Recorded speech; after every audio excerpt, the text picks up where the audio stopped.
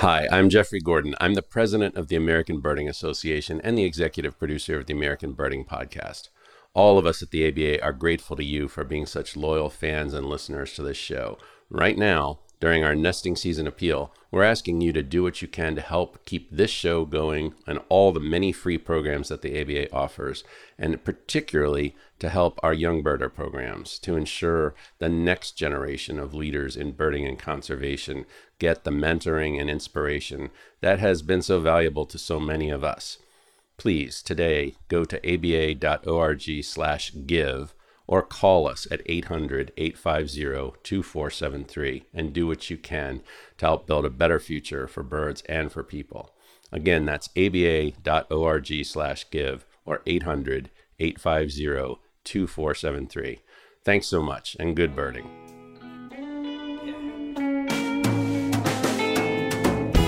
Hello and welcome to the American Birding Podcast from the American Birding Association. I am Nate Swick. Forgive me for walking you through some of my own birding these days. I have been excited to return to my breeding bird survey routes this summer because I didn't run them last year because, well, you may remember this time last year there were other things going on. And because of the pandemic, the Breeding Bird Survey Lab, which runs the BBS, wasn't able to do the prep work, sending out all the information on the many thousands of routes in the US and Canada and northern Mexico to the people actually running those routes. I know some birders who ran their routes anyway, put the data in eBird. Kudos to them. I chose not to, though. In retrospect, it would have probably been the year with the least amount of car noise that I've ever experienced, so maybe I missed out. But obviously, things were weird last year, whichever direction you decided on whether to run your BBS route or not. I hear you.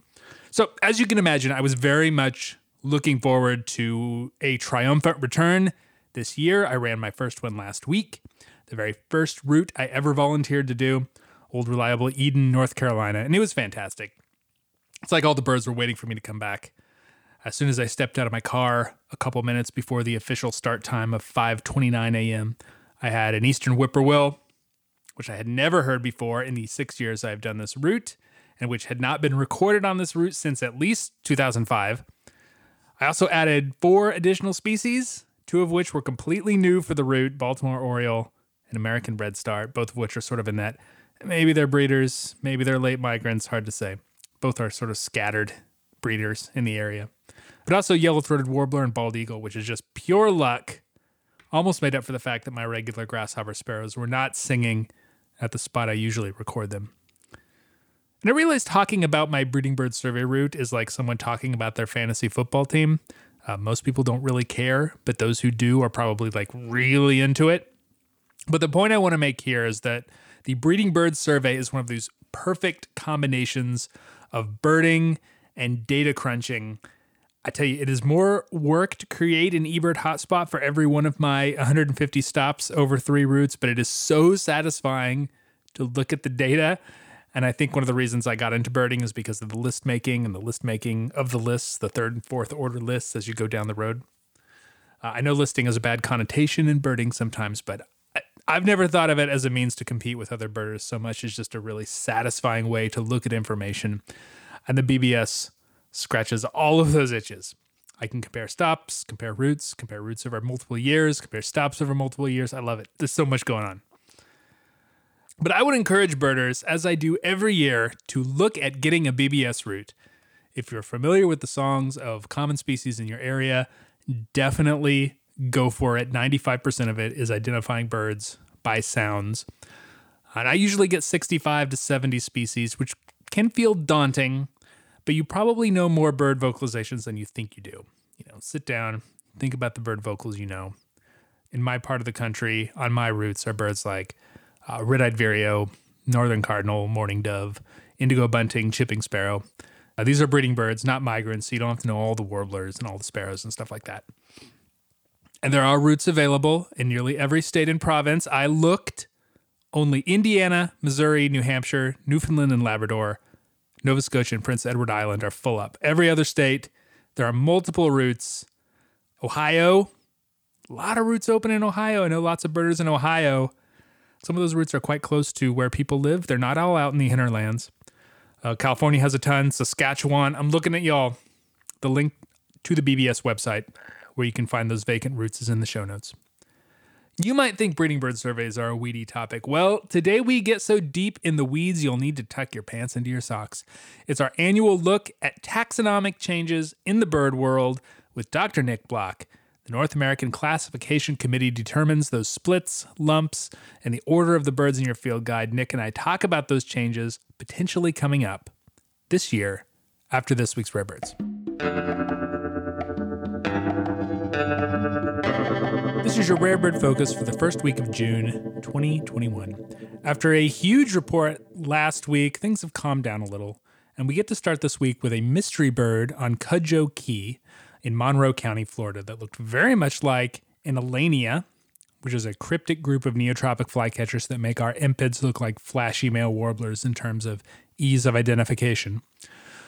Though for South Florida, Caribbean Alania would be the most likely option, probably by a fair margin. That's a species with an interesting history in the ABA area. For a long time, it was the only species that was on the AOS United States checklist, but not on the ABA checklist by virtue of a 1984 record from the Florida Panhandle that was, by all accounts, fairly well documented.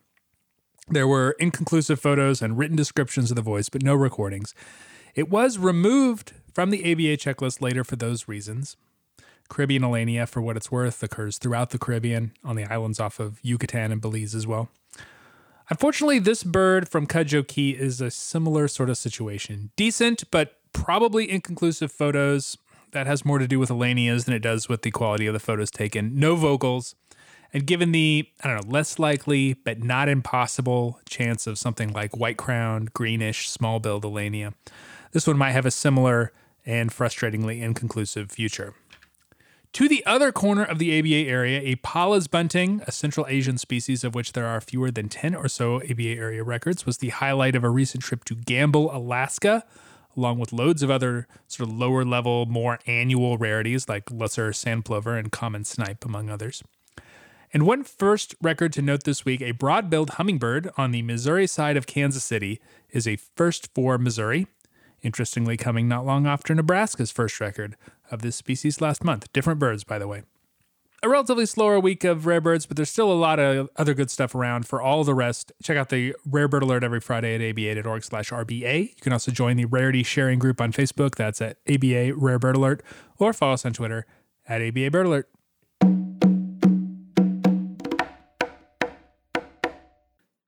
Early summer means it's time to talk taxonomy, and that means Nick Block, professor of biology at Stonehill College in Easton, Massachusetts, and one time on the ABA's Recording Standard and Ethics Committee. He's done his time.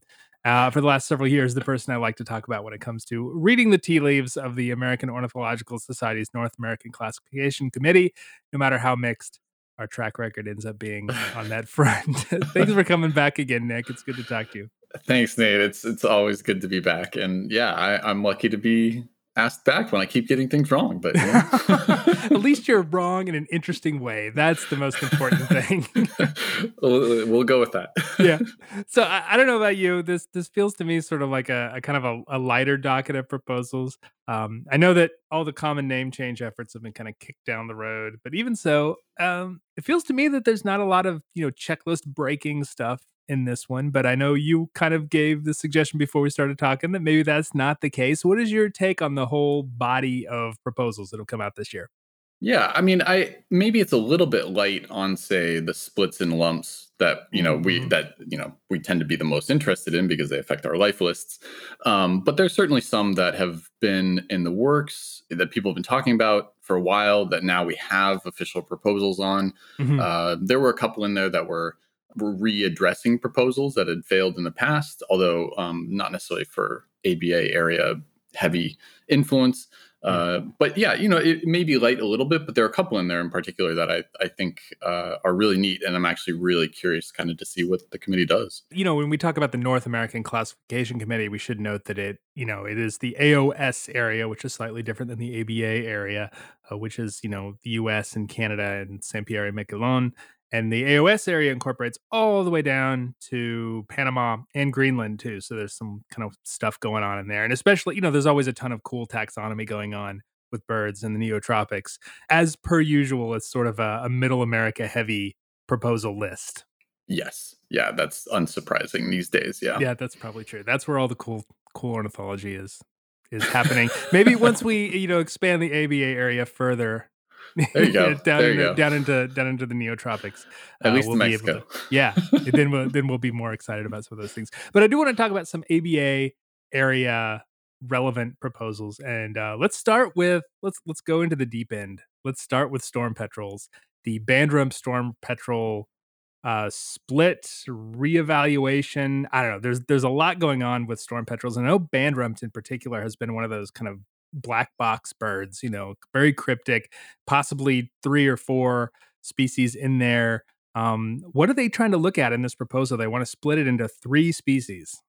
Yeah, this is definitely right into the deep end because there are many, I won't say many, there are a few possible outcomes basically. Right, and the proposal actually has like a few options that they could vote on or whatever. But like you said, it's really complicated. And this has been kind of considered a species complex for a while. Mm-hmm. There have been studies showing that some island chains have populations of bandrumps that breed in the cool season and the warm season on the same island. And, whether or not they're different. In fact, we already had one split. So the Montero's storm petrel from the Azores was split already, and it breeds there in the warm season. Mm-hmm. But that's part of the reason that this proposal came along is that split already happened. And now from more evidence and whatnot, it shows that the rest of Bandrump storm petrel is no longer monophyletic, right? So this is the term we love to use on this, monophyletic, meaning that they're, all the individuals in the group are each other's closest relative, and in this case, you lose that because Montero's is kind of buried within the rest of what's currently considered Bandrump. Right. So we're looking at a taxonomic list. You've got Bandrump subspecies, Montero's, Bandrump subspecies, subspecies, Bandrump subspecies. So that there's some funny business going on in there. Exactly. So this proposal is trying to address that and return the situation to however many species they decide to split it into, they're trying to make those species at least monophyletic so that they're each other's closest relatives. And that's where like the different levels come in. So a recent paper came out kind of with a really great genetic data set. We've talked in the past about kind of these next generation sequencing techniques that allow us to get thousands and thousands of markers, and that's what they did. And they got individuals from almost all the various Bandrump populations and were able to show that there was, some pretty good genetic structure showing, there really are differences amongst several different populations. Are there clusters among these populations? That seems to be like the important thing. It's like, if we can break them out into these clusters, at least that's a good first step, right? Yes, exactly. And they actually cluster pretty cleanly with this data set. They've got thousands of these nuclear markers. And so the subjective nature comes in when you want to say, okay, but how different? Just because they cluster cleanly doesn't necessarily mean they're different enough to be called species. Right. This is where obviously the gray area of species definitions come in. But they're clearly not monophyletic as is Bandrump. So something needs to be done. Mm-hmm. The most obvious split that will probably come of this is that the population in the Cape Verde Islands seem to be kind of the relative to all the other Bandrumps, including Montero's, the thing that's already been split. So that seems to me to be a pretty safe split. It'll at least cause the thing that's most distantly related to be its own species. Yeah. But if it's the only thing split, that still leaves Montero's buried within Bandrump. And that's why, like, the recommendation, the Oscar Johnson, who wrote the proposal, his recommendation is to make it a two-way split. So you end up with 3 species from the current one. And to do that, basically, the Cape Verde population would get split. And then an unnamed, or not unnamed, but there's no common name for this group that are the South Atlantic and Pacific populations would get split. And then the thing that most of us see in the ABA area, the Bandrump we see, in the Gulf of Mexico or off the Gulf Stream, is the North Atlantic kind of population. Yeah, the grants. We call it grants. Yeah, grants. Yeah, I was trying to remember. They'll probably give it a different name because the appetite for eponymic names seems to be waning. But that's sort of what it is. Grants storm petrel. It's the I want to say it's the warm season breeding bird on the Cape Verde Islands off of North Africa. No, it's the cold season. Oh my God. See, it's the cold season because they come over so and many. they are molting. So they have just Right. finished breeding when they show up in May. So they are the cold Right. season breeders. Yeah. Yes, Right. that makes sense. Yeah. Yeah. But it goes to show that this band rep situation is very complicated. it is in assuming kind of the North Atlantic group is split off from the South Atlantic Pacific group. That does mean that if you've seen band rumped in Hawaii where it breeds, Right. that would now be a different one. species Yeah. from the East Coast band Yeah. rumped. Which is a pretty easy way to think about it. That's exactly. probably the easiest way for birders, rather than trying to mess around with the North Atlantic ones. Yes. Now that we have, Hawaii and the ABA area, like that's going to be the most obvious result, is that now if you've seen it in both places, you're going to get a new lifer for the ABA area. This is one of those things that's like still more work to be done, though, because this is like a Gordian knot that's going to take a long time to untangle, I think. Yeah, because the Pacific populations could be further split. Yeah, The South Atlantic gets split from Pacific, and then the Pacific populations could be further split into Galapagos and Japan and Hawaii. And yeah, they're varying levels. I have a feeling because some of those you're getting now into more closely related things, and there's not vocal data on some of those. My guess is they're going to split Cape Verde, which won't affect us, and they'll split, like the proposal recommends, they'll split that South Atlantic Pacific group from our North Atlantic group. So it would add one species to the ABA area. That's my guess. Yeah. This mess for +1 species on the checklist. Yeah. But it's a really fascinating kind of species complex because of this idea of potential speciation happening on the same islands just because of differences in when they breed. It's really cool. Pelagic birds are full of that sort of thing. And it just goes to show that there's so much more we need to learn about those birds. Yeah, absolutely. So let's go to an easier one, I guess, relatively speaking. This one is probably the biggest one to affect the ABA checklist, and that is the split of Mu Gull from Common Gull. So it's an Old World, New World split. We've seen these happen before pretty frequently. Which they gave the name short-billed gull, which I don't know. I'm not like I like descriptive names, so I'm not sure. We can talk about them. Maybe we can. Maybe it's not relevant. But in any case, a lot of states in the United States have Common Gull and have been separating Common Gull from Mu Gull for a really long time. So this feels like a split that was long time in the making, and it's just sort of making it official. Yes, I think that's a great way to describe it. Especially folks, here in New England who see, Mu Gulls. Most of those have been from the Old World. We're about half and half in North Carolina. Yeah, and we've been paying attention to that for quite a long time, right? So it is something that's been, kind of suggestive before. The data were very suggestive, but the previous work, or at least the previous work that was kind of used to make decisions, didn't include all the subspecies of the Old World group. And so kind of things didn't move forward. At least that's my impression. It was like, things were just kind of stuck. But what's interesting, and I didn't know this, is I think it was Pam Rasmussen wrote this proposal, or she mentions a dissertation that was published in 2011. And it's not published in peer-reviewed literature, but it has a great data set of individuals from all the subspecies and shows, and it's mitochondrial DNA only. We've talked about the pitfalls of that, but it shows that short-billed, which is, our Mu Gull, right, is just as different from the Old World Mu Gulls, which we'll call Common Gull, right? It's the differences between those two are almost as big as the difference between short-billed and ring-billed. Wow. So it's one of those. It's like, well, okay. What took so long if that's the case? Exactly. I mean, previous work did show that there was a pretty big difference between Kamchatka gulls, which are part of the Common Gull group, and short-billed, but the other subspecies weren't included, and so nothing happened. Yeah.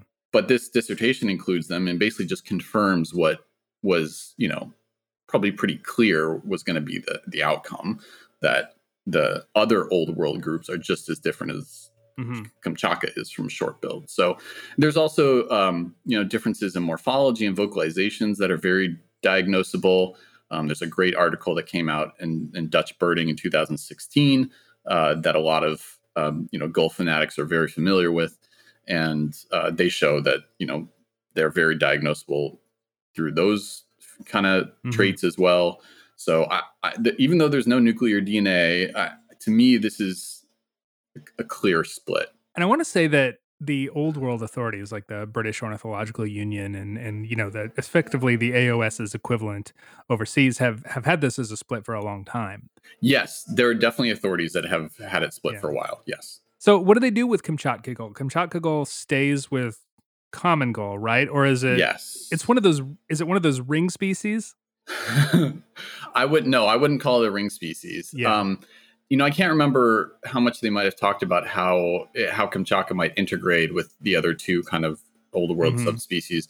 I do remember though that there's not really enough evidence. The genetics are not clear, like it's not monophyletic, and basically the evidence for splitting Kamchatka gull is nowhere near as strong as what seems to be clear evidence for splitting short-billed. So I would anticipate that we're going to see what the proposal recommends is that our Mew gull, which is probably going to get called short-billed gull, is going to get split from the old world group, which is probably going to get called common gull. But yeah, who knows about common names? But I think it'd be pretty surprising if it doesn't get split. That's probably a death knell for that split now that I said that. But so what that means, for birders is that a lot of birders, especially on the East Coast, who have seen common gull are going to get a new ABA lifer. Yeah. I am all for, as I said before, descriptive name, short-billed gull. It's a direct translation of the subspecific name, Brachyrhynchus, short-billed gull, Larus brachyrhynchus. It was weird to me that they resist changing the name for the daughter species in some species, but they go ahead and do it for others. Because I don't think anyone would have blinked if they would have stuck with Mew gull, because Mew gull is like, even birders overseas, like that's what they call it. They call them the North American birds when they get over there, Mew gull. Whatever. I mean, short-billed gull is fine. I will get used to it. Whatever. But it was just interesting decision. That's all. I completely agree. I have not found there to be a lot of clear precedent for when the old name is kept and when it's changed. Let's look at winter wren as an example, kind of thing. So, who knows which way they'll go with common name. It all depends on what people use, and it would not shock me if people continue to use Mew gull and short-billed gull kind of gets, I don't know. It depends on what eBird does, honestly. That's kind of true. I mean, if there are other authorities, these established world authorities that are using Mew gull, I wouldn't be surprised if they do that just to try and stay consistent. Yeah. All right, so let's talk lumps. We love lumps. Maybe we don't love lumps. They're interesting. McKay's bunting, known as a Alaska. I don't know if it's an Alaska endemic. It's a near Alaska, and it might be, right? I'm pretty sure it is. It only breeds on St. Matthew Island in the Bering Sea. They effectively look like an extremely white version of snow bunting, which is found widely across the northern hemisphere. But there is evidence, perhaps, that it should be just a very distinctive subspecies of snow bunting and should be lumped back into it. Species removed from the ABA checklist, etc. Well, I as someone that has looked for McKay's bunting in Alaska, I did not find it. I would not necessarily have a problem with this lump because they're very difficult to pick out of those big flocks of snow buntings. But what do you think about this lump? We don't see a lot of lumps these days, but this feels like a decent candidate for it. It feels similar to the northwestern crow last year. Yep. Yeah. This is one of the hardest species to get, regular occurring species to get because of its remoteness. But I would wager that people will be a lot less worried about getting there soon. And this is one I'm actually really interested to see what they do because I think, I've said things in the past about kind of consistency of their decisions kind of sometimes confusing me. And this is one that's going to fall into that category because the proposal is kind of triggered by someone who published something recently about plumage patterns being more close to overlapping than maybe previously thought. Although, to be honest, I was unconvinced by that. To me, they're still distinctly different, even on the range of their variations. To me, there's no overlap at all.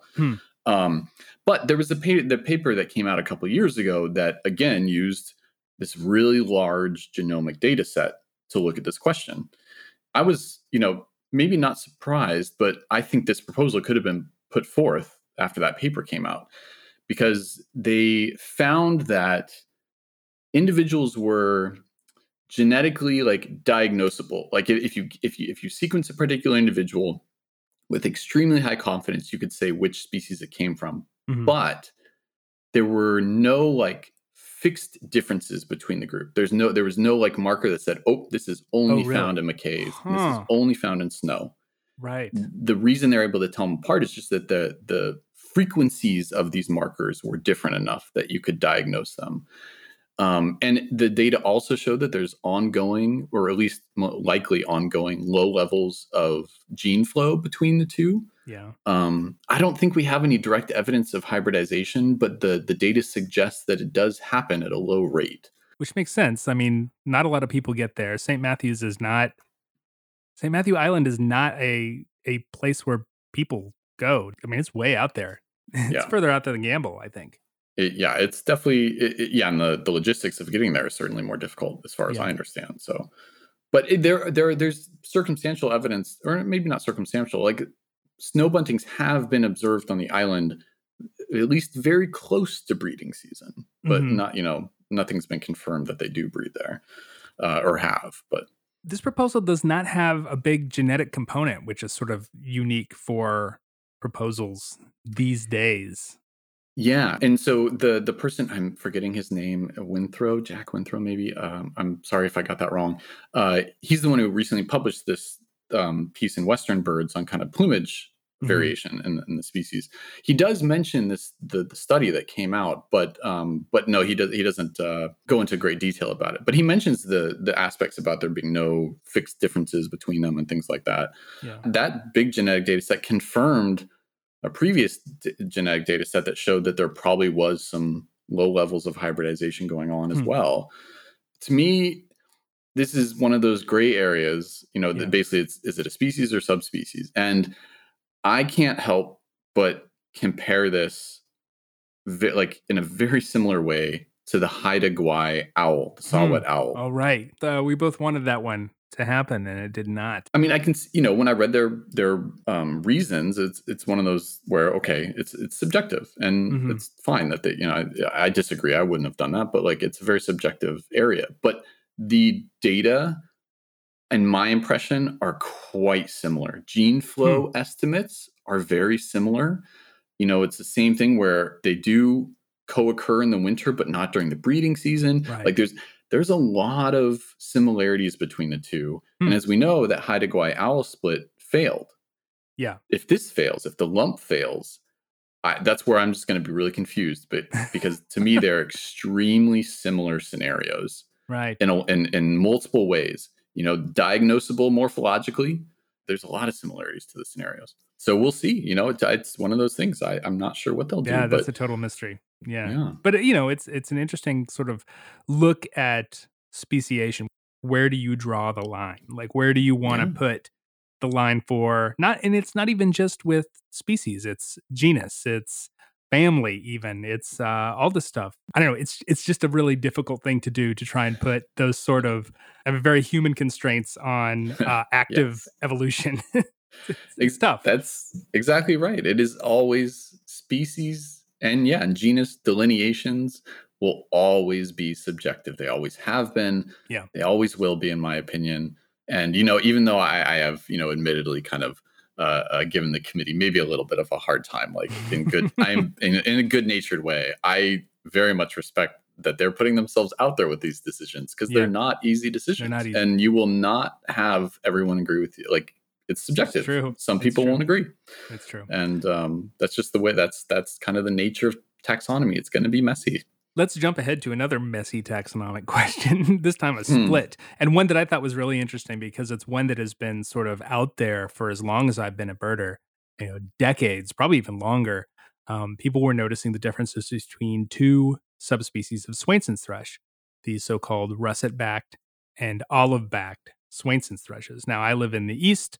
What we have mostly over here are the olive-backed ones on the east, and the russet-backed ones are the Pacific ones. There's a lot of differences going on between these birds. A lot of field guides show them both and make the distinction between the two.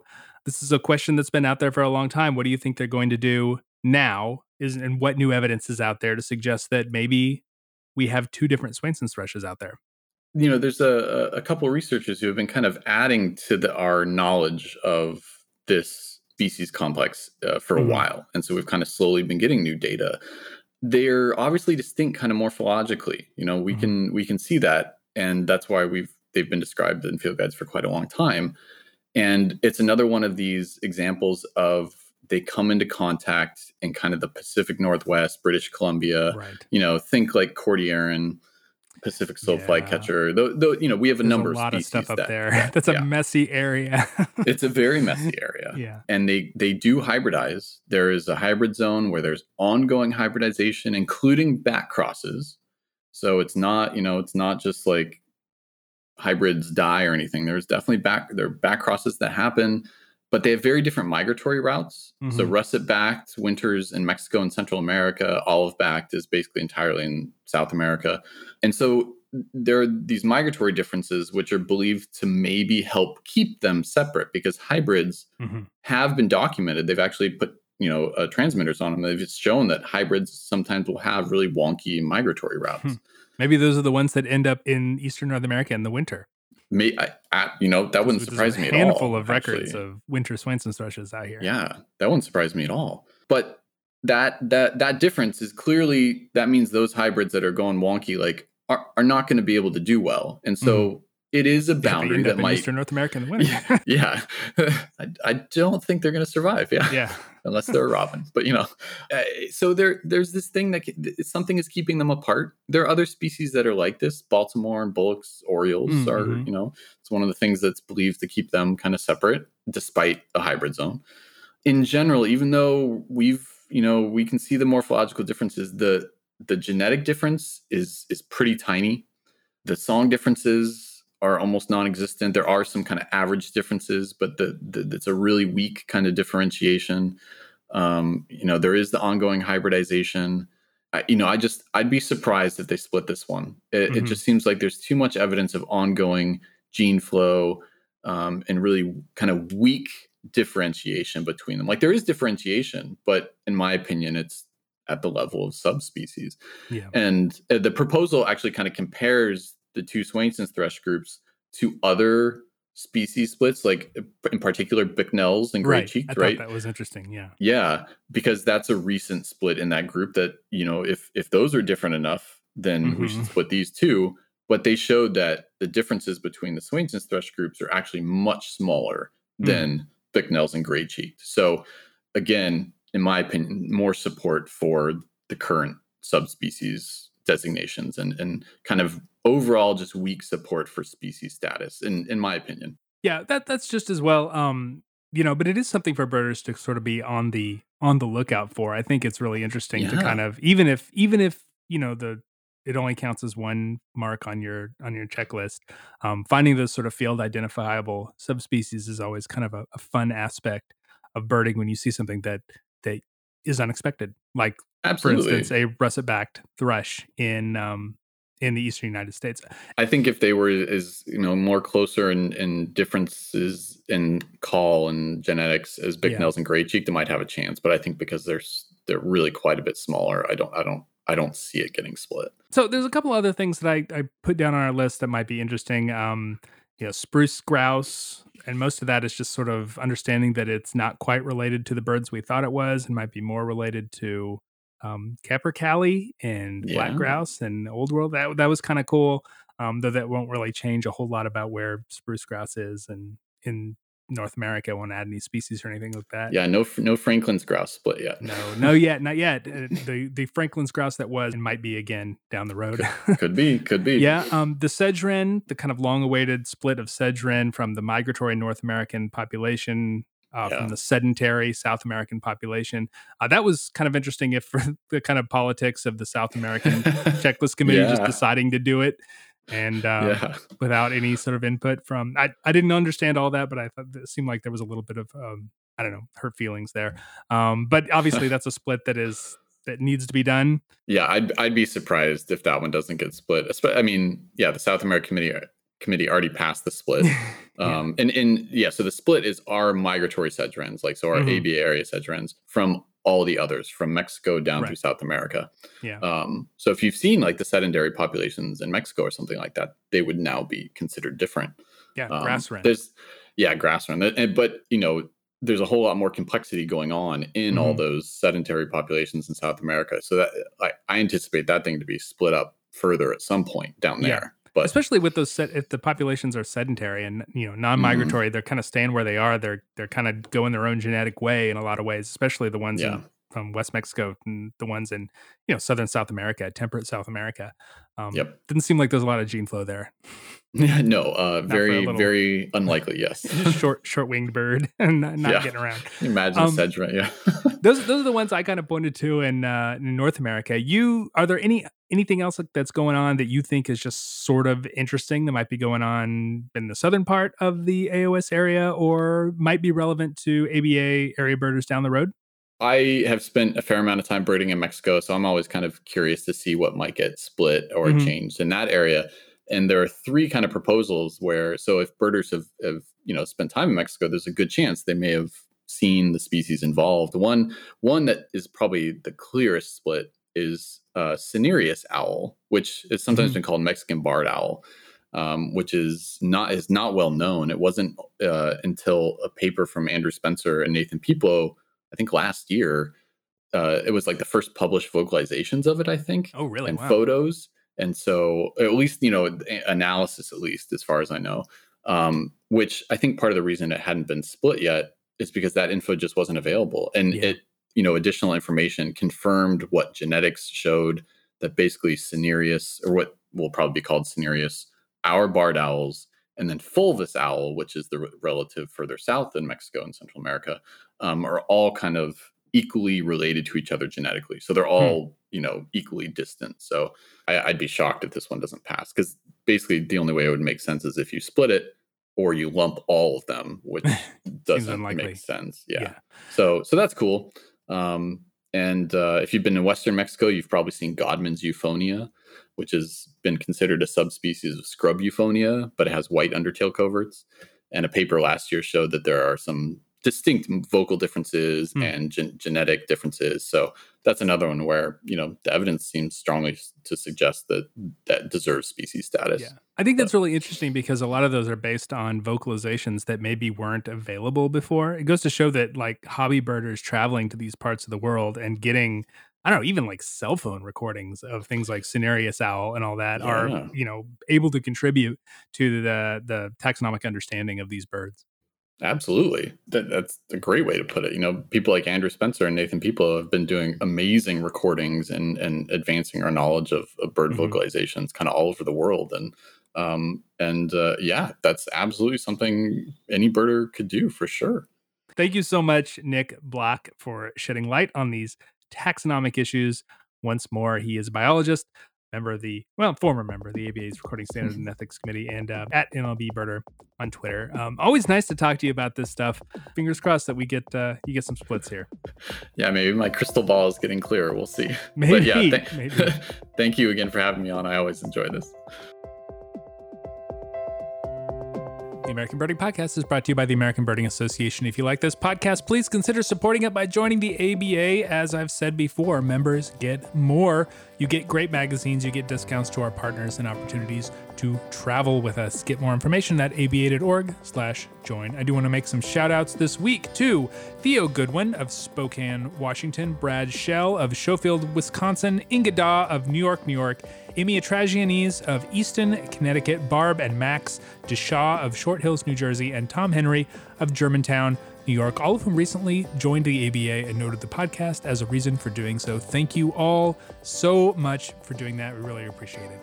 Executive producer of the podcast and president of the ABA is Jeffrey Gordon, who found the segment with Nick Block so in the weeds he had to douse his earbuds with permethrin before listening. Technical production is by John Lowry, who didn't think the conversation was all that weedy until he heard grasshopper sparrows in the background of Nick's track. Additional help comes from Greg Neese and David Hartley, who found the conversation so in the weeds that they reported me to the Federal Drug Enforcement Agency, who got really confused at the banner of Storm Petrel stuff and just sort of backed away slowly. You can find us online at aba.org and on the various social medias as American Birding Association or at ABA. This conversation was so in the weeds that ever since I finished talking to Nick, I now have a flock of American goldfinches flitting around in my recording studio, and they're surprisingly vicious little things. Can someone please help me? Questions, comments, corrections can come to podcast@aba.org. I'm Nate Swick.